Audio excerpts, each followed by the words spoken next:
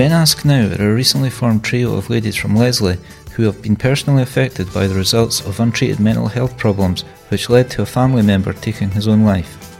This prompted them into taking action and setting out to raise awareness of the potentially devastating reluctance men can have in asking for help when they find themselves facing mental health issues. Laurie, Chelsea and Laura create in their homes products such as t-shirts, mugs, hoodies and caps displaying the Men Ask Now logo. These they sell throughout the local community and online. A percentage of the proceeds go towards men's health charity Brothers Need Sisters, and the remaining money goes back into their project. Today they are speaking with guest presenter and facilitator of Pete's Man Chat movement, Pete Melville, to discuss how they got where they presently are and where they hope to take things.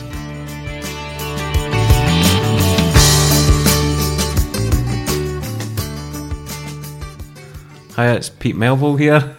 We're here at Linton Lane doing a podcast with the Men Ask Now girls.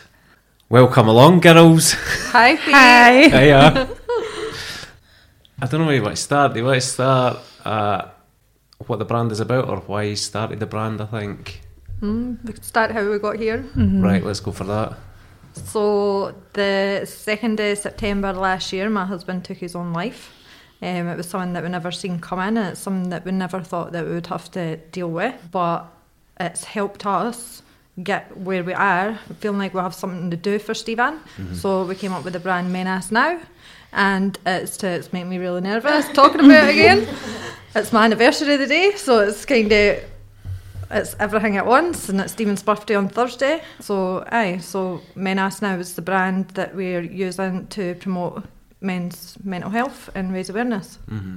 To get them to speak more and Ask now. Mm-hmm. Ask now, aye. Yep. Ask for help. Ask for help. Mm-hmm. And for us as women to ask men, like, are you okay? Like, it's our job to ask them as well, and just not assume that they're strong all the time. I think that's a really important thing. Especially because the three of us have sons. Like, my oldest one's 14, so he's at that really, like, easily influenced stage. So at the age you want them to start talking to you and telling you stuff, there's something wrong. But I think the more noise we make about it, the more normal it becomes for that generation. It's, men don't want to cry, they don't want to show you their feelings because then they look weak. So we want to make it as normal as we can. So just make noise. Mm-hmm. And as women, we talk all the time, and we probably take it for granted that we do. Like, we can express our feelings to our pals, and that's how we get things off our chest, whereas men don't do the same. That's they what I've don't been feel saying like all they along. can There do must that. be a reason why the rates are higher in men than they are in women, and I think it's just...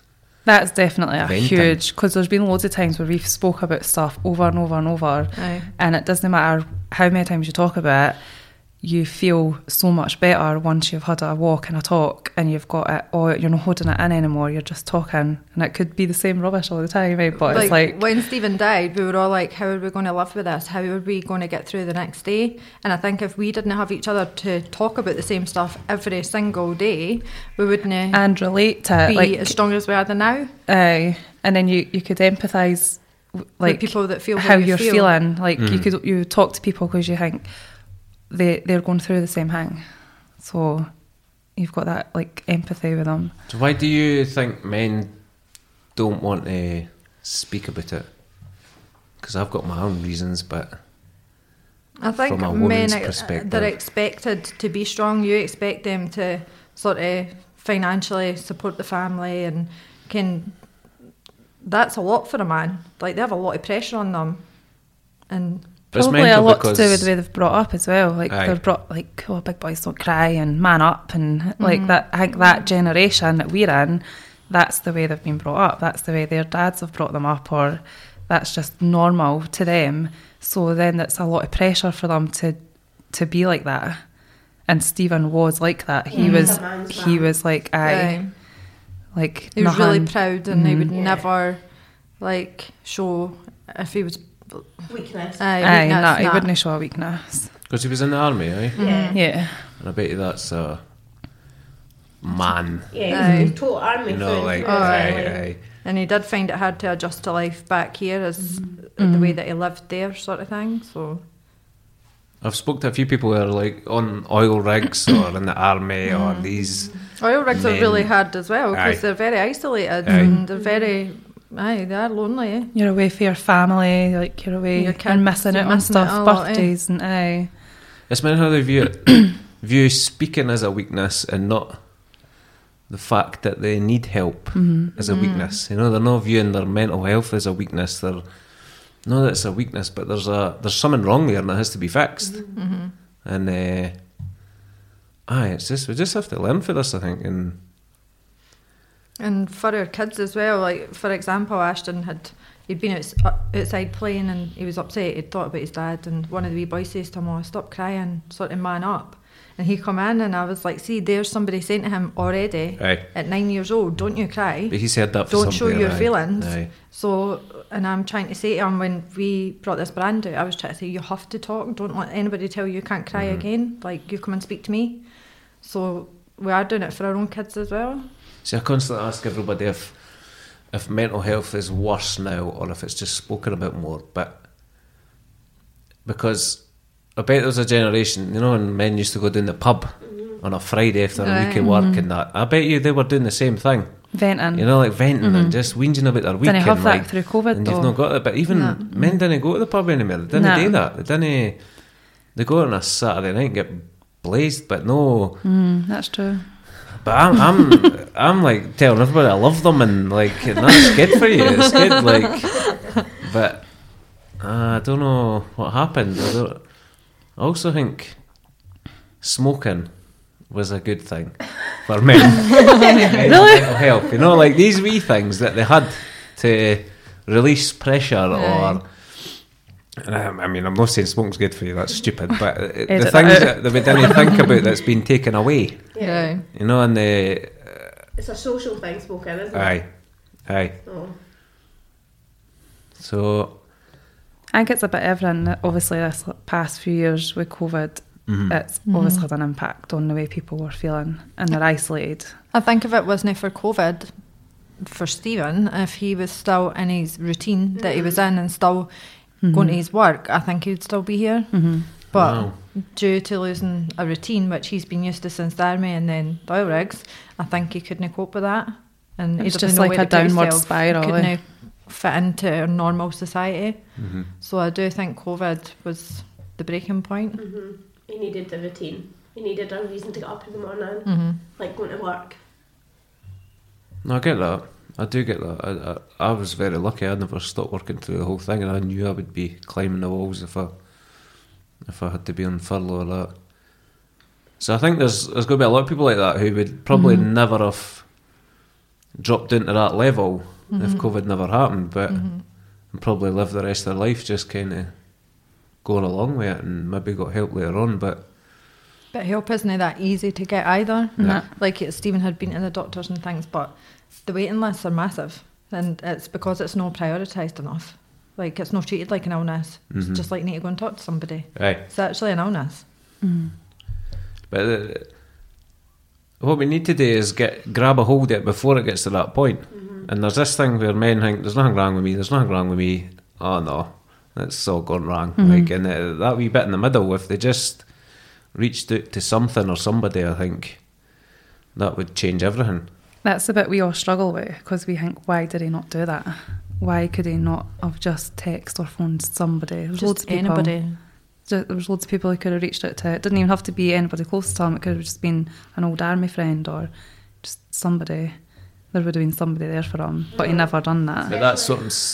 When you go, especially like at his funeral, when you seen the turnout, like you wouldn't believe the turnout. It was like for somebody that thought he had nobody, he had more people than you could imagine. It's hard to believe that he thought there was nobody there. When, I mean, the Holy Leslie, the Holy King Lassie, you couldn't see the pavements because they were lined, and then even down at the Creme, it was, you've never seen anything like it. It was so overwhelming. So it's hard to believe that he really thought that there was nobody there for him when... Or he maybe just didn't want to. Yeah. Like, not that he didn't when think. they get to that stage, though, they're not thinking like that The anymore. illness is taken over. Aye. At that point, the one everybody hates they're them. not thinking about everybody like, else. No. They can't see past their own pain, I think. To get to that point, you have... We've spoken about this loads though, and like we think, like obviously we'll never get answers, but at that moment we think he's thought that he's doing everybody else a favour, and he's obviously not realised that he's passing on the pain to everybody else. Pain to, but it's kind of a one-track mind thing, like he's that's I think where the depression kicks in, and they didn't see. It's not a selfish thing. It's totally selfless. And thinking that because that's how his brain's telling him that everybody will be better off without him. And I do think if Stephen was in his right frame of mind, he would never have done it, because he would never want the hurt. He would never want anybody to feel the hurt that we feel. So that's how I know he just wasn't. It's kind of like a possession, I think it is. Exactly, it's a possession that takes over your brain, and you're paralysed. You can only think of one thing. Because I think if you thought of your son and everybody else, I don't think you'd be able to do it. I've spoken to people who's kind of intervened when they're going to do stuff and that, and their eyes are glazed over, and they just they see that thing, and that's the most important thing, and they just didn't see anything else. But the problem is it wasn't like the day before that the illness kicked in and made that decision. It was months before or that, you know, and it's, in my opinion, that's what I'm thinking. There would have been a wee switch over where he thought, right, but he would have thought about it loads of times before. But the problem is, it's kind of too late, in my opinion, to get to that stage, because he's...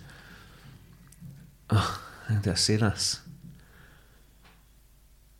He had a responsibility to get help at a certain point before the illness took over, but because of the society that we live in and the way it's viewed, he didn't really have a choice, because he wanted to be a man in that. Exactly. But that's the point that we should focus on, I think, where if they feel something happening, then they should know that it's time to get help now, because a couple of months down the line, you're just never going to do it. Aye.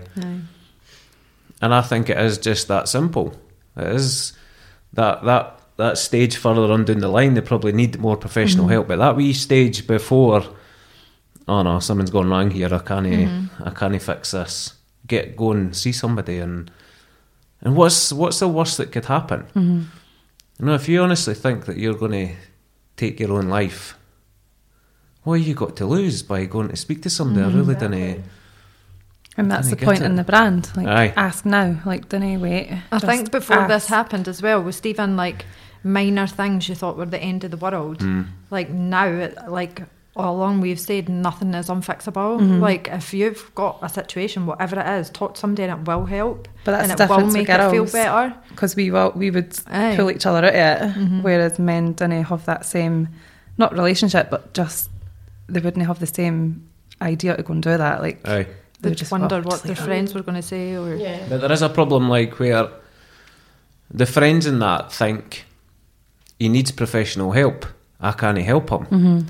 Where what if it is just that simple? Just let him vent and let him get things off his chest. Let him, because a lot of the people think it's just them, and it's only them that nobody knows what I'm going through. Nobody knows. Nobody's been through this before. But if you started taking a blether with people, then you would realise that everybody's got stuff going on. I could pull anybody off the street and find something that's going on. Anybody. And as soon as you talk about it, you feel so much better. So why are you not learning for that? I think this is what we want to do now. This is the point. And since we'll just send them out to you.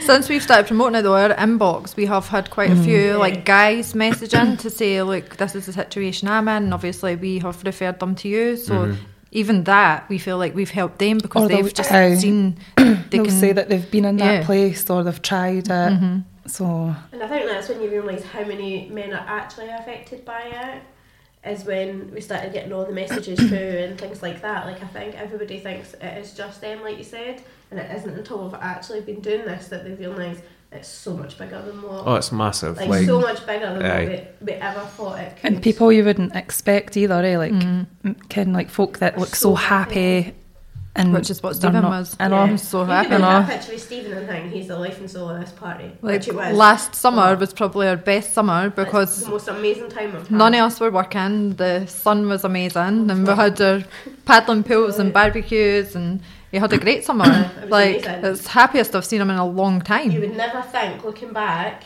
at the pictures, that 2 to 3 months later we'd be planning a funeral. Like, really, at that time we were planning our next night out, like our next day in the garden, and our next barbecue, and our next walk up, like the train lines and things like that. So we'd never have put that we're going to be planning a funeral. Well, I'm not believing that he did either. No. You know what I mean? I think there was a point that, this is all my personal views on the thing, and that he was probably going through some stuff in that, and but he still kind of had a handle on it. But then something happened later on and tipped over the edge a wee bit. But that was probably it's hard to say, because, like, if he is happy, why does he need help, you know? Like, but he does. He needs some sort of help, some sort of... It's like the thing with like Caroline Flack, though. People with the biggest smiles. You Anna. didn't think she was at that place, but then something obviously triggered her. Like, if we think 24 hours a day, they must be miserable, but there'll be peaks and troughs of the day, and I think that, so he would have been happy there, and then a couple of days later he would have He been... was a very up and down person. He was either really happy or he was really the other way. And then when he drank, like, none of us drank with him because he just was a total different person. You couldn't drink with him. He knew that drink made him worse, but that brought out his demons. Like, that was a point where we would all fought, because it just, like, it was unnecessary. we were trying to help him. Aye. Felt like he wasn't helping himself. And that's when it went, like, downward spiral. And it's frustrating, because you look back on it at the times that he used to drink, and you'd be so frustrated with him, and you'd be so annoyed, and you'd be angry with him because he was getting himself in such a state. And now you look back and think, I wish could have helped you. Like, I wish that we had tried more, but A different way. But that's hindsight. That's like you can't live your life thinking everybody's going to take their own life. You know what I mean? Or that's a miserable life for but yourself. That's something you have to learn when you go feel through it. To a certain like, extent. With our own kids especially, like, we are like, are they actually alright though? Because how would you know? I know. Again, now I feel like I can't trust my own instincts. Like, I never thought Stephen would ever do that. And that's somebody that we spent the last 10 years with. Like, how I felt like we knew him well enough to not think that. Now I feel like I can't trust my own instincts with, like, our kids. Which is good, because you're alert to the thing, and you're alert, definitely and everybody should... But it shouldn't take that extreme to be alert to all this. Like, we have to get on top of this, and what I find is nobody's really paying attention until it happens, and that's and what you we just need to want change. to be like, right, we've all listened, Aye. we've all paid attention now, right, come back. That's what we said straight at the start. We were like, right, we've got the point now, like, come Like, back. we And get it, you're not Everybody's happy. listening. Let's fix it now. but we were It's listening just too so late. permanent, and you did. I don't think we actually realised. Like, even now, I'm still thinking, like, is this real? Has this actually happened? You don't actually realise that it's forever. Like, you have to actually really sit and think about it, and then you just go back the way. So you just have to keep going forward the way. I think that's why this brand Definitely, is keeping it's us amazing. busy. People go two ways with this thing. They either they find a way to remember them and learn for that thing and push forward, or they go the other way. And It's like can't be a taking better way. a horrible situation and trying to make something good out of it. Definitely. That's And the I only way. think once you've seen that and been through that, you realise how short life is, and that's why Aye. we're just like, no, we'll do this in our own way, and if it's what gets us through, then Definitely. We didn't have a choice though. Like, we couldn't go the other way. We have kids No. that we need to raise, and they want to see you strong. Like, Yeah. we struggle not to be upset in front of them when they we had mention to things. survive. Like, I don't even know how we did. No, like, Honestly, don't. Say to me, like, oh, you're like, I can't believe how strong you are. And I look back and think, I didn't want to be, but we actually don't have a choice No. in this. We have to be strong, because we have got all these kids at home that we have to show them that weakness and strength at the same time. So it's hard to find the balance of, I want them to see that it's okay that we're sad, because I don't want them to hide it, but at the same time we're trying to show them strength that they could overcome it. So it's trying to find the balance of emotion when we don't even know our own emotions. There's that many of them. I think that's the thing to talk about as well, is the aftermath of suicide. Like if people are thinking about it, they don't understand the devastation that it actually leaves forever. Because there's wee quotes that, and these quotes are annoying because we're all desensitized to these things. Like, I would rather hear problems in your eulogy and all this stuff, but like you just skim over that like it's nothing until something's happening and you're like, oh my god, like, but I don't know, the wording of these things need to change a wee bit so it hits a bit harder and a bit more real life. And right, so the brand itself, Men Ask Now, what is that for? So it was just an idea that had kind of came to us, and we had said, oh, we should do that, and it kind of just developed from designing a logo on our iPads to getting one. It was trying to think of something different, like rather than just going a run or like doing something to raise money. It was like, let's do something that people get something back and people and talk about. Donate. Like before we had done a raffle at Christmas time to raise money for Brothers in Arms, which is the charity that we're doing it. So everybody had sort of donated and we sold raffle tickets and things like that. But that's not something that's sustainable. That was like a one-time thing, although it did really good, and we can maybe do it again at Christmas, but it's not something that was going to be ongoing.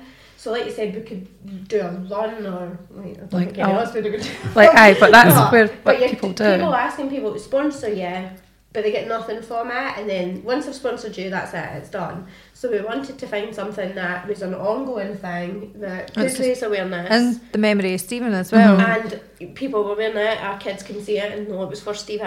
And so that's how we kind of started off like t-shirts, and then it kind of just the products grew from there. So that it is ongoing. So and people are recognising the brand if we're out and we've got on, people are stopping and saying, what is that? And it's good. It's a talking point, like you're saying, Laura. It's a talking point. It gets people talking and makes noise, and it's good. It's so Brothers in Arms. What? Who are they? So they're a charity that is based in Glasgow, so a Scottish charity.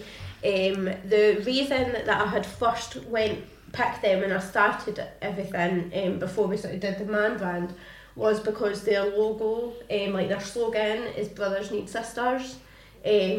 So that's kind of hit home for me because Stephen was my brother, well, brother-in-law, but he was my brother. So that was the first one that had hit home. So what they do is they have 2 apps that they use to sort of teach, like a chat service is one part of it, but then they've got other bits that is to try and teach people to manage their own mental health, to improve it. So it's designed that if you don't want to pick up the phone and talk to somebody, you can sort of text, and they also have like a fitness side of it as well to promote fitness being it's good for your mental health, improve your mental health. So their website is great. So the 2 apps that they've got is Brothers Stay Alive and Brothers Thrive. So they're the ones that sort of teach you how to self-manage your mental health. And it's good for people that feel like they don't want to walk into a room with other people there or face-to-face. They can sort of do it in their own comfort and have that support there. It's good for people even just to question if something's going on or not. Like, when did we all become a professional to say that, have we got a problem? Like, you need to ask somebody and figure it out for yourself, even if you're questioning it. Aye, no, that's good. So we're donating 10% of our profits every month to Brothers in Arms, and the donations on top of that go straight to them as well. Very good. Yeah, so that's even brilliant. Coming from the brand, we have had like people saying like, how do we donate and things like that. So even coming from that maybe don't want to buy a product, they're still donating to the brand. Very good. Not the brand, sorry, they're still donating to the charity. Yeah. So either way, they're still benefiting from it. Yeah. So yeah, it's really good. Because I think people are getting confused that we're the charity, but we're not the charity. We're just promoting the brand. Promoting the brand and donating to the charity. Yeah. Like it is something we could look at in future about being a charity. We're only a month down the line, so we've got a lot to work on. It's been a lot. And it's from my kitchen counter. I know. So Just winging it. We are. It's amazing. I never thought I'd be able to make t-shirts, but here we are. The thing is, I'll be seen later. We're doing this, but at the same time, every day that we're doing it, we're reliving everything that we've been through at the same time. So it is quite a personal thing for us. It's not just like a brand; it's our life and what's the tragedy that we've been through. And it is all homemade. Like, we do sit and make the products, minus the hoodies. They get away to get delayed. They're laughing because they don't use the machine. Chelsea's the machine. But it is all homemade, so it is even more personal. You're not mass producing. Very good. No, we've not got millions of stocks in. People order, we order it, we make it, and post it and deliver it. So it is a lot of hard work in it, but it's so rewarding so far. So hopefully it can definitely continue. is. Yeah, so proud. The support so far has been really, The really feedback's been overwhelming. Like, really well. Yeah. That's good. Oh, yeah. If there's a positive way to get somebody out, that's got to be it, yeah? Definitely. Right, we'll just call it there. Yes. Thanks very much. Thank you. Thanks, Pete.